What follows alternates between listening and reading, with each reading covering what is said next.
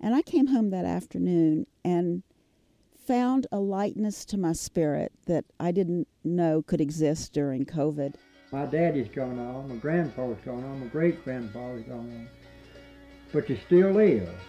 You know, the spirit is still here.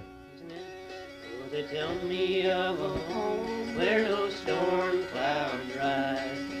Tell me of a home far away. Oh, they tell me of a home where no storm clouds rise. Oh, they Hello and welcome, everybody. You're listening to It Still Lives, the Foxfire podcast, where we take you on a journey through Southern Appalachian history, one story at a time. I'm Cami Ahrens, your host, and welcome to Season 4. I cannot believe that we are on our 4th season already. Thank you so much to all of you who have stuck with us since the beginning and been with us and been patient as we worked through a number of technical difficulties and as we learned more about this process and producing a podcast. If you are just now joining us, welcome. Thank you so much for finding our podcast. And I hope you enjoy the stories that we have to share from the Foxfire archives and from oral history interviews that we conduct now. Pretty excited about this year. We've got some great interviews lined up to share with you. And to kick it off this year, we are taking a listen to an interview that I conducted back in November with my friend and colleague Lily Knepp of Blue Ridge Public Radio as part of our COVID Oral History Partner Project. Back in early March of 2020, in response to the shutdown, we launched a crowdsourced oral history project, which has since grown into a full partnership with Blue Ridge Public Radio to collect oral histories, documents, pictures from the region that capture our experiences during the pandemic. This interview is a little bit different, but I find it very inspiring and just in time as we all start to put our minds towards planning our spring and summer gardens. So we received an inquiry from a woman named Mignon Durham about her very own COVID project, which is a garden that she calls Devotion. And so during COVID, she really took the time to capture a multi-year process of designing and building a native and non-native species landscaped garden around her home outside of Asheville, North Carolina. As she expresses in this interview, COVID really gave her the time to slow down and to think about the experiences she had and how she might be able to share them with others. And so the result of her COVID project was to actually self-publish a book about her garden. That book is called Devotion, and it's really beautiful garden book that's got a lot of really relatable stories in it, I think, in terms of our experiences gardening and going through, just any learning process, really. But she also shares some really great information about working with different types of plants and specifically native species. So Lily and I, along with a board member from Foxfire, who's an avid gardener, traveled out to Asheville to meet with Mignon and see her garden and to just hear more about her experiences. And, as all things that Lily and I seem to do together, we start unraveling the pieces of a larger story that is woven into the fabric of Western North Carolina and really Southern Appalachia in general. So come to find out, Mignon actually served on the board for Penland School of Craft, which we referenced back in our interview with Louise Morgan Runyon, who is related to Lucy and Rufus Morgan. And Lucy Morgan was actually the one who established Penland, if you remember. All these really interesting ties, again, that just make up the fabric of the community that we live in. So I hope you enjoy this interview. And if you're interested in learning more about Mignon's garden and her book, we'll have those links available for you on our website. I'm Mignon Durham, and we are in Penner's Cove, which is the southern edge of Asheville, North Carolina. We are sitting by Robinson Creek, which flows the length of my property. The headwaters of Robinson Creek is at the top of Busby Mountain, which is still owned by the Cecil family, the Vanderbilts. This property, when I bought it in 2012, I named it Devotion. And I had no idea where my life was going to take me as it relates to the garden and the woods that surround us. But I felt immediately at home. And we're surrounded by turkeys who are clucking up the hill from where we're sitting. Much of the trees and flora around us were here, but they were covered with invasive species like multiflora rose, bittersweet, poison ivy. And when I bought the property, you could hear the creek, but you couldn't see it. It was so overgrown. And I had no idea what would happen, but I knew that removing those invasive species was a high priority. And lo and behold, the first spring, about February, the trout lily and the bloodroot popped up, and I knew, okay, this is what I'm supposed to be doing, clearing this land. And this place specifically, we asked you to take us to the place that meant the most to you during COVID, during the pandemic, when you've been here on this property. Tell us what it is about where we're sitting that meant so much to you during that time. I had friends live with me much of the summer of 2020, and it was so wonderful having company. And we would sit down here every afternoon and have a cup of tea, or in my case, a cup of coffee. But we would hear the creek. We would see the wildflowers that were blooming, the hummingbirds coming by. And there's a tree across the creek that is full of woodpecker holes. And so we would watch the woodpeckers come and go. And one day, Jason was sitting down here by himself, and there was a huge thud, and a large black racer fell out of the tree and started chasing a rabbit. So we have the turkeys come by. We had the bear come by further up the hill one afternoon. It was a little nerve-wracking, but he just kept on walking through. So nature happens here, and there goes the red-tailed hawk. He just flew out of his tree. So sitting here is a place where I get restored, where I find hope against all odds of what I read in the newspaper. So this is my happy place. What do you think it is about nature in this space specifically that enables you to find that hope, and how do you think that it brought you and your friends together during that time? What solace does nature actually offer you? What I've learned about gardening is it's a huge physical labor, but the real reward comes when you allow yourself the time to sit down and witness what's around you.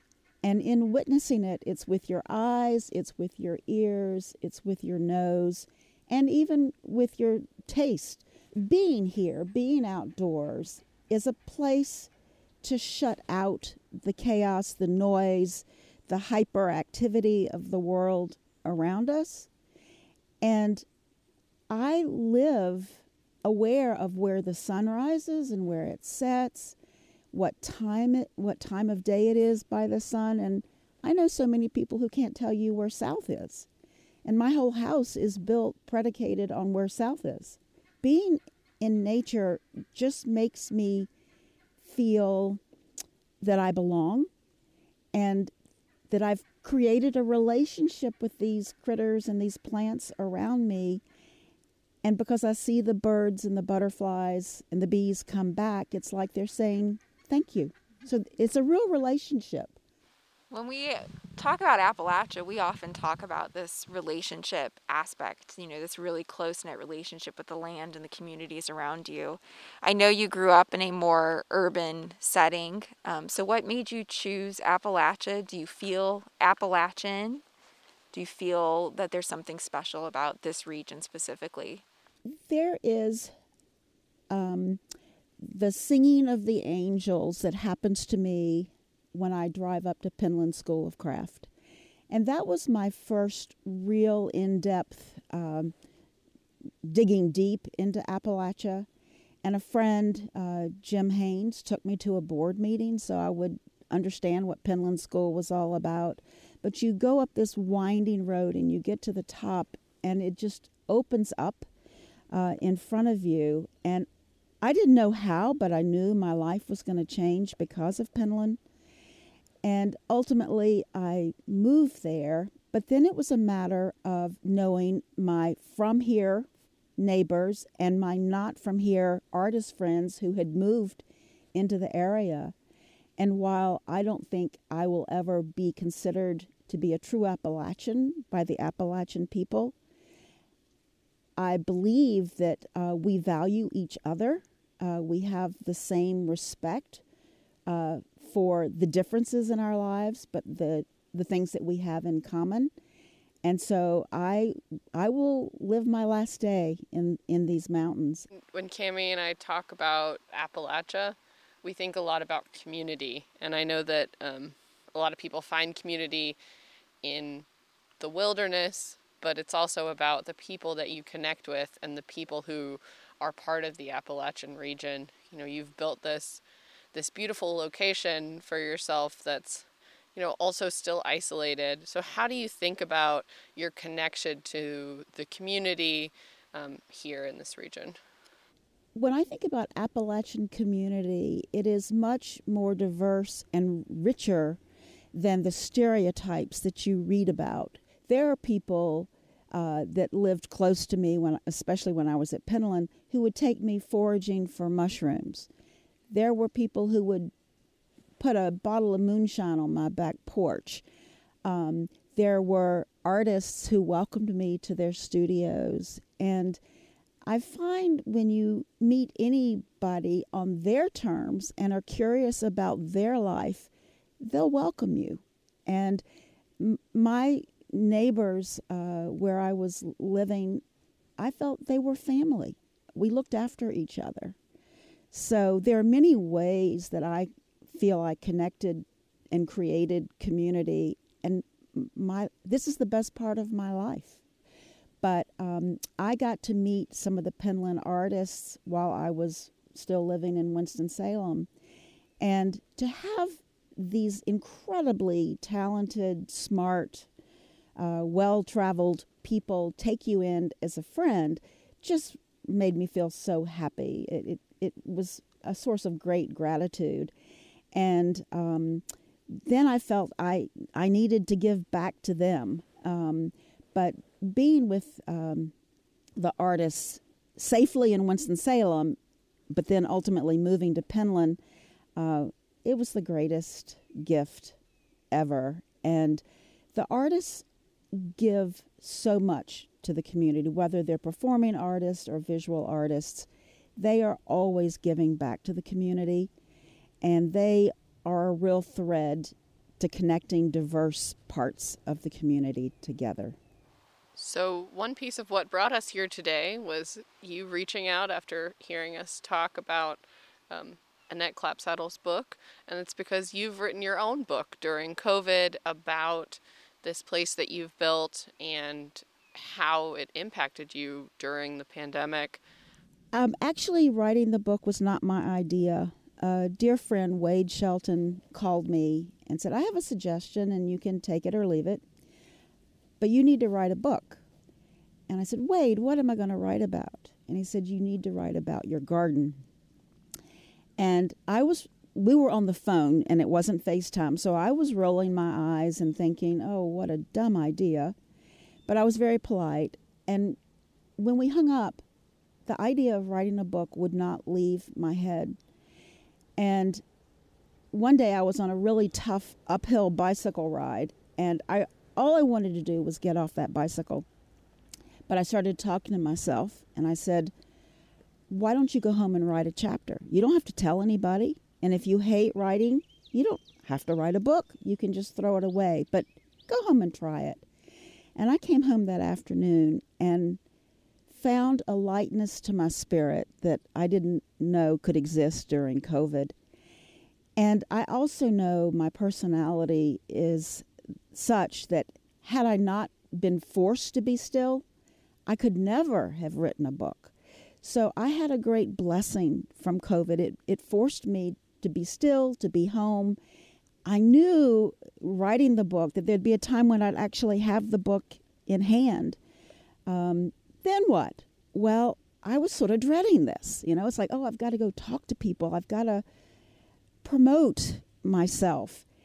What I have found in, I think it's now 3 weeks since I've had the book, is the warmest, encouragement and support from independent bookstores, from the botanical garden, from the arboretum, from gardens across the state, independent retailers. So I feel really excited that I've created a book that's beautiful, that imparts information, whether you're coming at it from an art point of view or a horticulture point of view. I think a lot of the book goes into a lot of the details about building your home, building this garden, kind of the long design process and everything that went into it.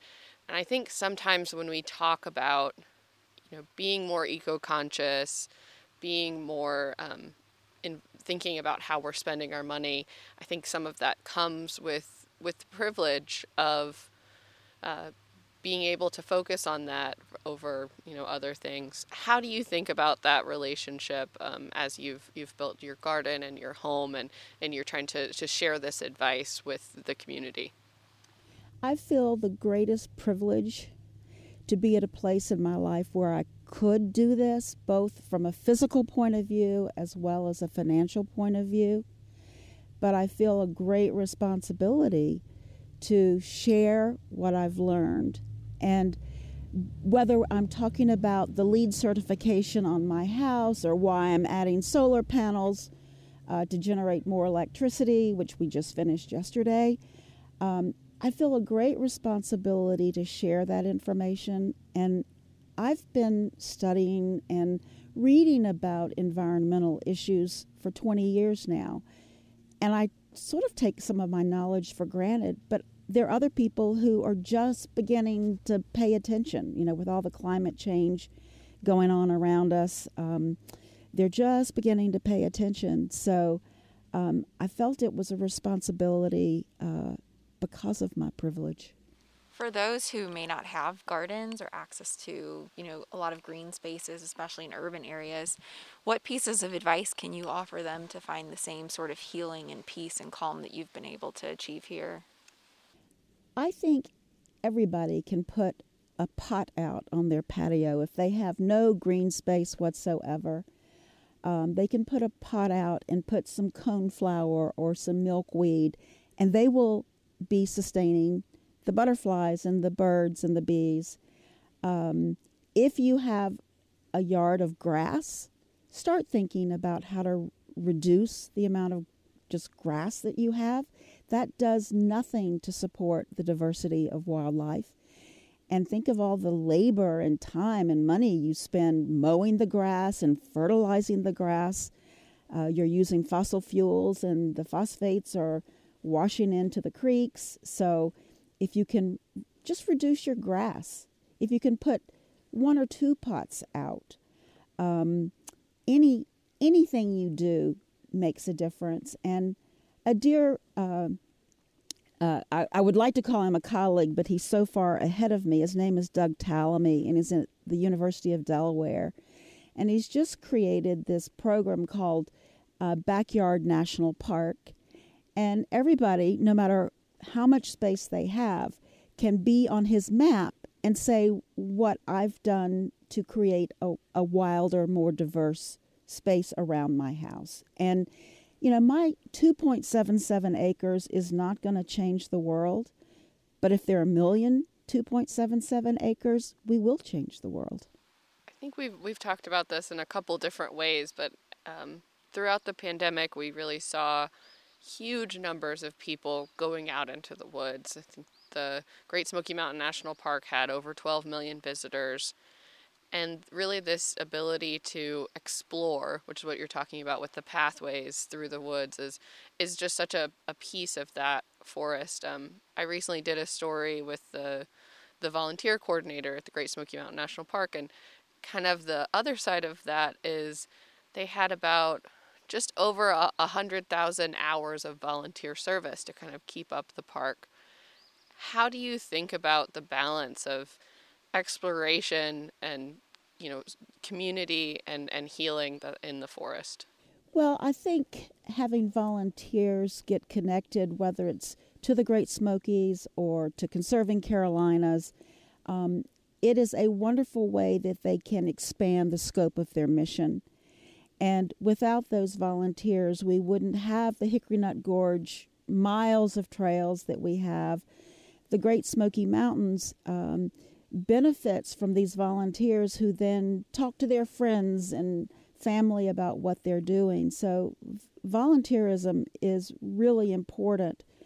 I do worry about how wild we're going to be able to keep places, and that story is repeat history. When you read about the creation of the Appalachian Trail, the two men fought vigorously about this is supposed to be remote and nobody there, and this other belief that, oh, it's about settling there and creating community around this hiking trail. So how do we keep these sacred spaces wild? And I must say, there's bad behavior out there in the public, litter and picking plant material, not paying attention to staying on paths when they've indicated that there's some rare plant species out there. So I think it's all a matter of continuing to inform and get people connected to organizations or to hiking groups where they can be shown the rules of the road and protected, because I think everybody needs to get out into the wild. Would you mind reading part or all of the poem that's at the end of the book that's about you? I must tell you that I still cry when I read that poem. The title of the poem is Reverence. Only people with excuses are walking spring's weekday. Men with Labradors, women carriage strolling, and poets holding metaphors. But the gardener on Robinson Creek Road marches wheelbarrows, cradles bulbs and roots, cups fresh loams will never hold. She named tulip poplars for me once. Magnolia Soulangeana outside the Carl Sandburg house, twinned like Cynthia and Edwina. In Akureyri, we once breathed in Himalayan poppies whose blue pulses were too soft to count. More powerful than the bells from bells, each were sermons spoken by the earth, bettering all of us because she knows enough to kneel. That was beautiful. I don't know if you've heard our other podcast, but kind of one of the first pieces we did for this COVID series was about Rufus Morgan and Penland and Lucy Morgan, and it just feels like we're continuing to have these same conversations about, what is the future of the wilderness of Western North Carolina, something that people have cared so much about for such a long time, and it seems like this will be a conversation we'll continue to have. The threads of Western North Carolina are the craft, nature, and Penland, John C. Campbell, the Great Smoky Mountains. Those are legendary stories. The building of the Blue Ridge Parkway, the construction of the Appalachian Trail. We are so blessed. And I don't think anybody can live here and not experience all of those things eventually.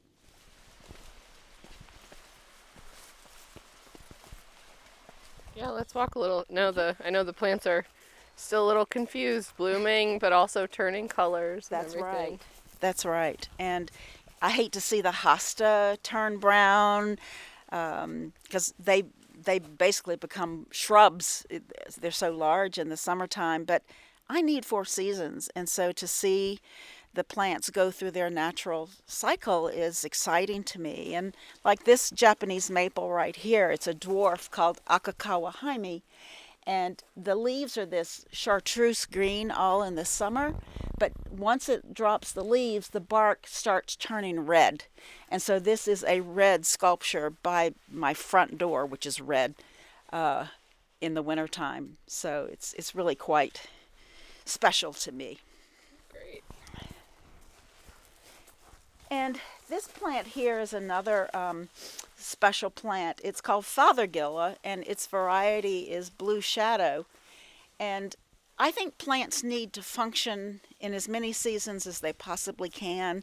So what you're witnessing is the beginning of the fall color, which is quite extraordinary. But then in early spring, before any leaves come back out, there'll be white bottlebrush flowers all over the plant. And then they drop, and then these leaves come out, and the leaves are blue. And so that's why it's called blue shadow. And when raindrops hold onto the blue leaves, it's magical. It's just magical. And then you look through there and you see the golds and the browns and the reds, and all of it is highlighted by this range of rose bay magnolia, rhododendron that surround my property. And there's something about that green backdrop, those dark green leaves, that make the fall color explode even more. Yeah. And hopefully people know this, but that's because rhododendrons are evergreens. They are evergreens. They certainly are.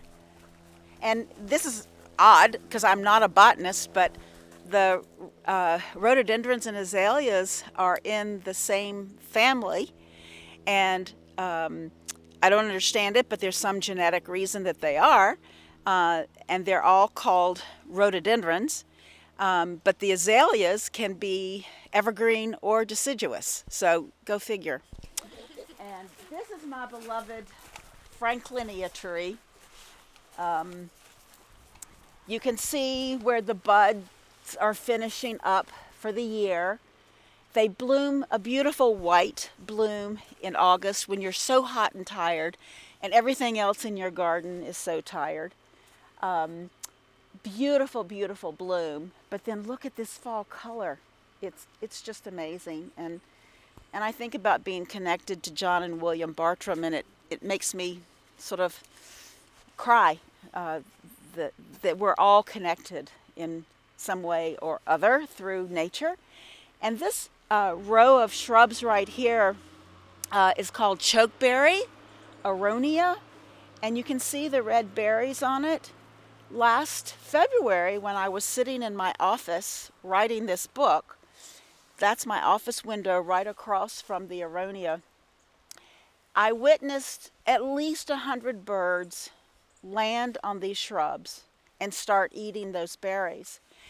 I had never seen this bird before, but there was a yellow spot that you can't miss.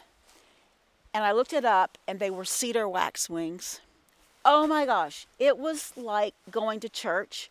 I was just sitting here watching these birds, and they devoured the berries, sat in the trees, and I'm told the berries are somewhat fermented by the time they eat them, and so it's kind of like having a drink. And so the birds sat up in these trees, and I guess sort of collected their senses again, and then they flew off. The next day, they were in the back of the property eating the winterberry hollyberries. Berries all gone, and I haven't seen them since. So I'm really excited to see, one, if I will be observant enough to witness them coming back, and if they'll remember where they got fed. That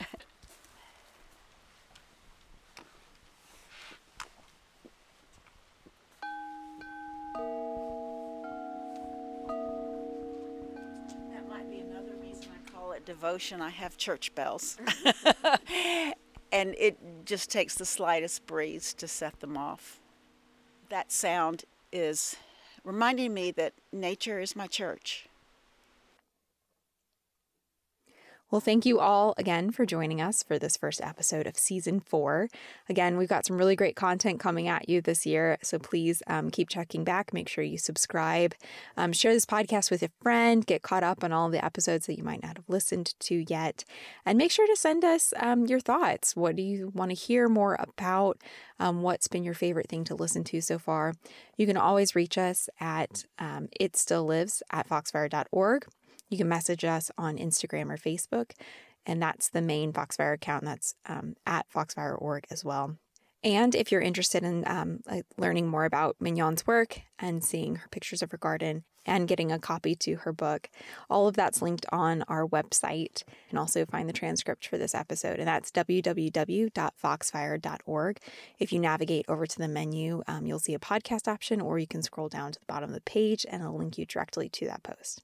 Thanks so much, everybody, and we'll talk to you next time.